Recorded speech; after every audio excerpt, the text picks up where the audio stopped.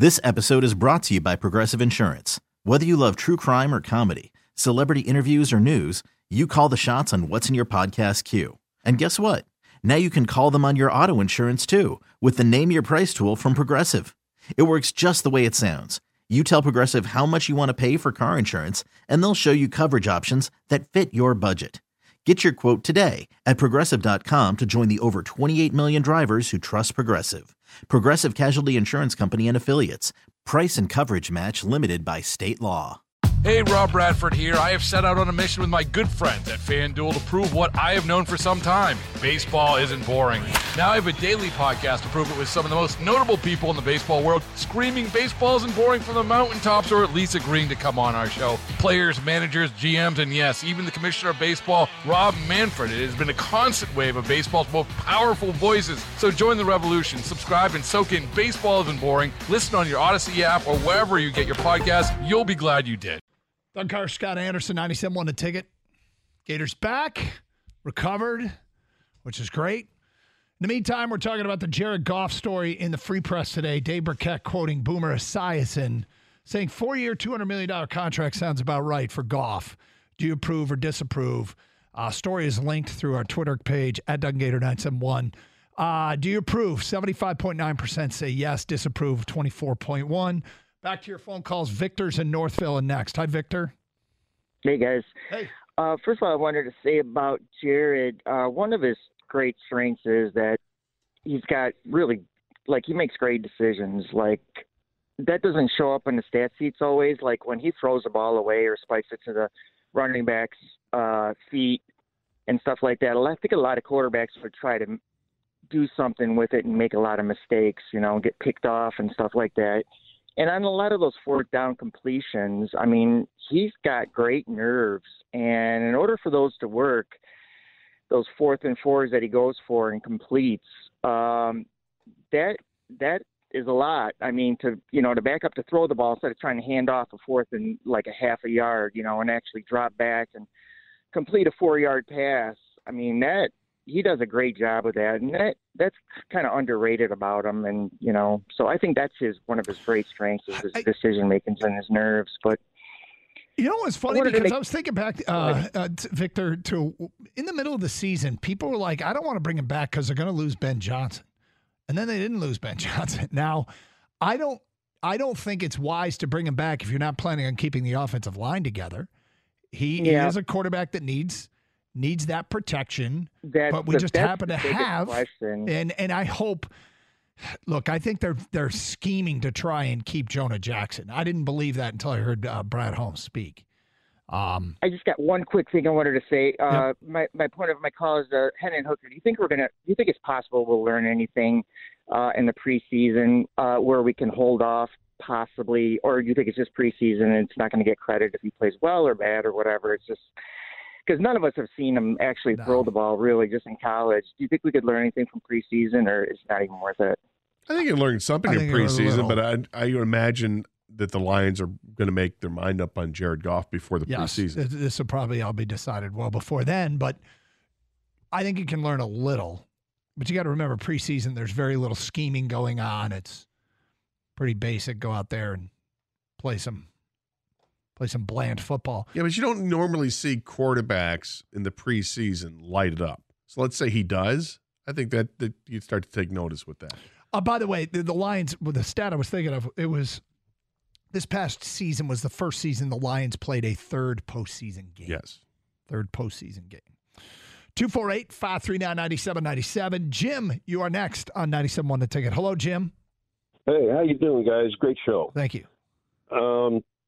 The thing about these running quarterbacks that everybody wants, I live now in Pennsylvania, and everybody knows who Jalen Hurts is. Yep. And when he started out here and he was using his feet all the time, everybody just loved him out here. He can do so much with his feet. We got to design plays for him. And then he gets hurt, and he's out for some games. Now everybody's saying, you got to keep him in the pocket more. The more you run them, the more they're going to get hurt. And you look at the other running backs in the league, Lamar and such, you can't tell me a season that they make it all the way through where they're not injured because of their out running all the time. Well, what do they say about Josh Allen? Josh Allen himself is saying, I need to run less. He's got to run less. He's been so fortunate. I would much rather have a Jared Goff in the pocket for 17 games than to have him running around out there and miss about 5 of them. Yeah, I think there's a difference between being a running quarterback and being a mobile quarterback, and Goff is neither. There's no question Goff is neither. But it'd be nice to have mobility. But if you have the offensive line to protect you and gives you the time to throw like Goff has, then you don't need it as much. It becomes less of a priority. And asking Jared Goff to be more mobile feels like asking Kyler Murray to be taller. Like, I just don't know that it's ever going to happen. I'm sure that they work on it. I'm sure that he does what he needs to do. I mean, nothing about Jared Goff says he's not a true pro, and I'm sure that anything they could do. But, I mean, the best you can do is improve your pocket presence, and that's keeping your eyes downfield and moving around in the pocket, which, by the way, Brady was phenomenal at. I mean, he was so good at it, and he was actually really good at it back dating to his days at Michigan, and he followed in Brian Greasy's heels, and Greasy was great at it. But yeah, it's what we can hope for is that he improves his pocket presence. 248-539-9797. Coming up today at 1:05. I'm going to wait till after lunch. An amazing headline, Gator, and I don't know. It's apparently a true story, but I find it hard to believe, and it's a local story. Big old tub of pretzels today at 12:35. We got some Red Wing talk coming up in the noon hour as well. And at 12:05, we do have to talk about Isaiah Stewart and what happened last night in Phoenix. It's a bizarre story of an arrest before the game. Let's get back to your phone calls. Marlene, you're on 97.1 The Ticket. Hi, Marlene. Hey, how you guys doing? Okay. Thank you. I don't think anybody can top Joanne's phone call. That was something else. That was something else. That was the best. Yeah. So I'm calling about Goff's mobility, and you just commented on it, Doug, a minute ago about he's not even a mobile quarterback. So my question was, and you kind of answered it, he's a professional. He's at a skill position just like everyone else. They work on their skills. One of their skills is mobility. And he was a 3-sport athlete in high school. Mm-hmm. So I don't understand why he can't work on his footwork. Well, nobody said he wasn't an athlete. No. We're just saying he doesn't have mobility. No, I know. He doesn't have mobility. But if he's at all athletic, why can't they work on his mobility? Because some people are just slow. In high school, you can get away with being a 6'6", slow, power forward or slow. I don't know. Was he a shortstop? I think he's just slow. I like Jared Goff. I think he's a great quarterback, and I'd pay him the $50 million for all the things that he does. But I'm also a former educator, and I know that everybody can improve at just about everything they do. So my question was just, do you think the Lions and Jared work on skills and drills to help him with his footwork so that he can move out of the pocket? He's never going to run. I get that. But could he be just a little bit more elusive?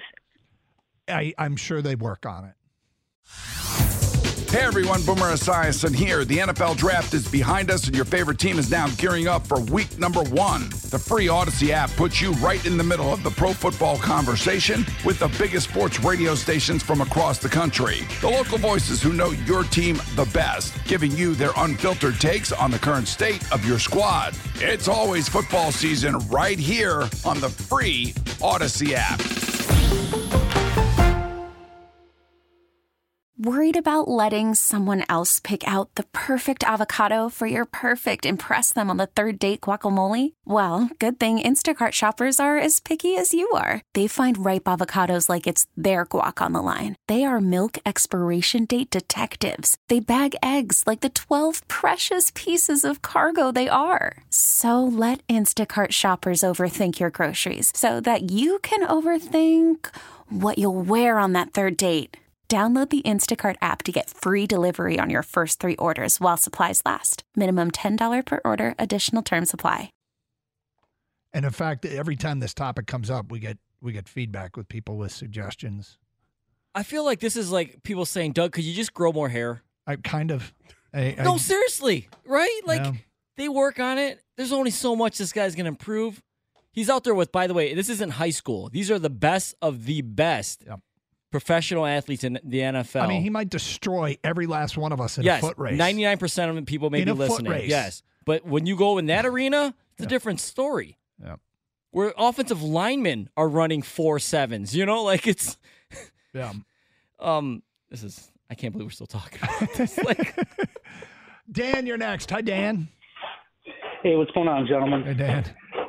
Hey, listen, I didn't watch Lamar Jackson during the season in his MVP, but I watched all the playoff games. And I watched Lamar against Texas and Kansas City.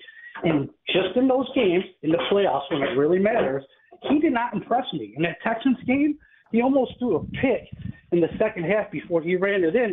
And that game could have been all that different. So what I say is, if I'm looking at Jared Goff in the postseason and I'm looking at Lamar Jackson in the postseason, Lamar didn't seem that like, ooh, I got to have this guy over Jared Goff.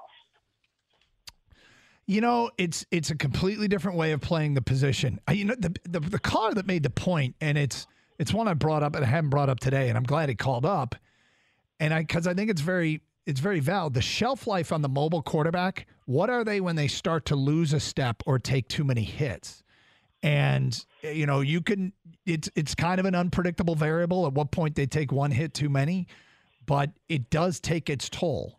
And, but we're just talking about winning next year. Now, in the playoffs, that's a question about Lamar. He's got 2 playoff wins and 4 trips to the playoffs, and Goff has, what was it, the 4th most of active quarterbacks playoff wins? I mean, he has got it done in the postseason. Yeah, and he doesn't get credit for one of the wins because he came in relief. Yeah, he came off the bench for the Rams at one year. Let's go to Bill next on 97.1 The Ticket. Hi, Bill. Hey, guys. Hey. Good morning. Morning. Or maybe it's good afternoon. We're really close. Yep. Hey, just a thought on Goff. It seems that even the haters acknowledge he's had a couple good years and all this stuff about running and whatnot, and paying him $50 million seems a little high, but maybe you have to do it. Why not pay him $45 million a year, restructure the current deal so the 32 gets thrown in and you even it out over 5 years? Then you put in a Super Bowl bonus. If you get to the Super Bowl, $5 million. You win the Super Bowl, an additional $5 million. And so the question is it worth paying a guy $55 million to win the Super Bowl? I think everybody would agree. So that's my solution to the problem. Yeah, I mean, it depends on how that works with the cap, and I'm really not sure. Most people don't agree to contracts like that. There are bonuses. There are roster bonuses, which are basically here's some free money. But I love incentive-laden contracts. Yeah, but you don't see them for the top players like this. No, in the because NFL. they're at the point in their careers they're guaranteed money, and they're going to get the guaranteed money. But to his point, I would love that. You know, you give him a contract. We're going to pay him $45 million. If you get right back to the NFC Championship game, there's a $3 million bonus. If you get us to the Super Bowl, it's a $5 million bonus. You win a Super Bowl, it's a $10 million bonus. Hey, Rob Bradford here. I have set out on a mission with my good friends at FanDuel to prove what I have known for some time. Baseball isn't boring. Now I have a daily podcast to prove it with some of the most notable people in the baseball world, screaming baseball isn't boring from the mountaintops, or at least agreeing to come on our show. Players, managers, GMs, and yes, even the commissioner of baseball, Rob Manfred. It has been a constant wave of baseball's most powerful voices. So join the revolution. Subscribe and soak in Baseball Isn't Boring. Listen on your Odyssey app or wherever you get your podcasts. You'll be glad you did.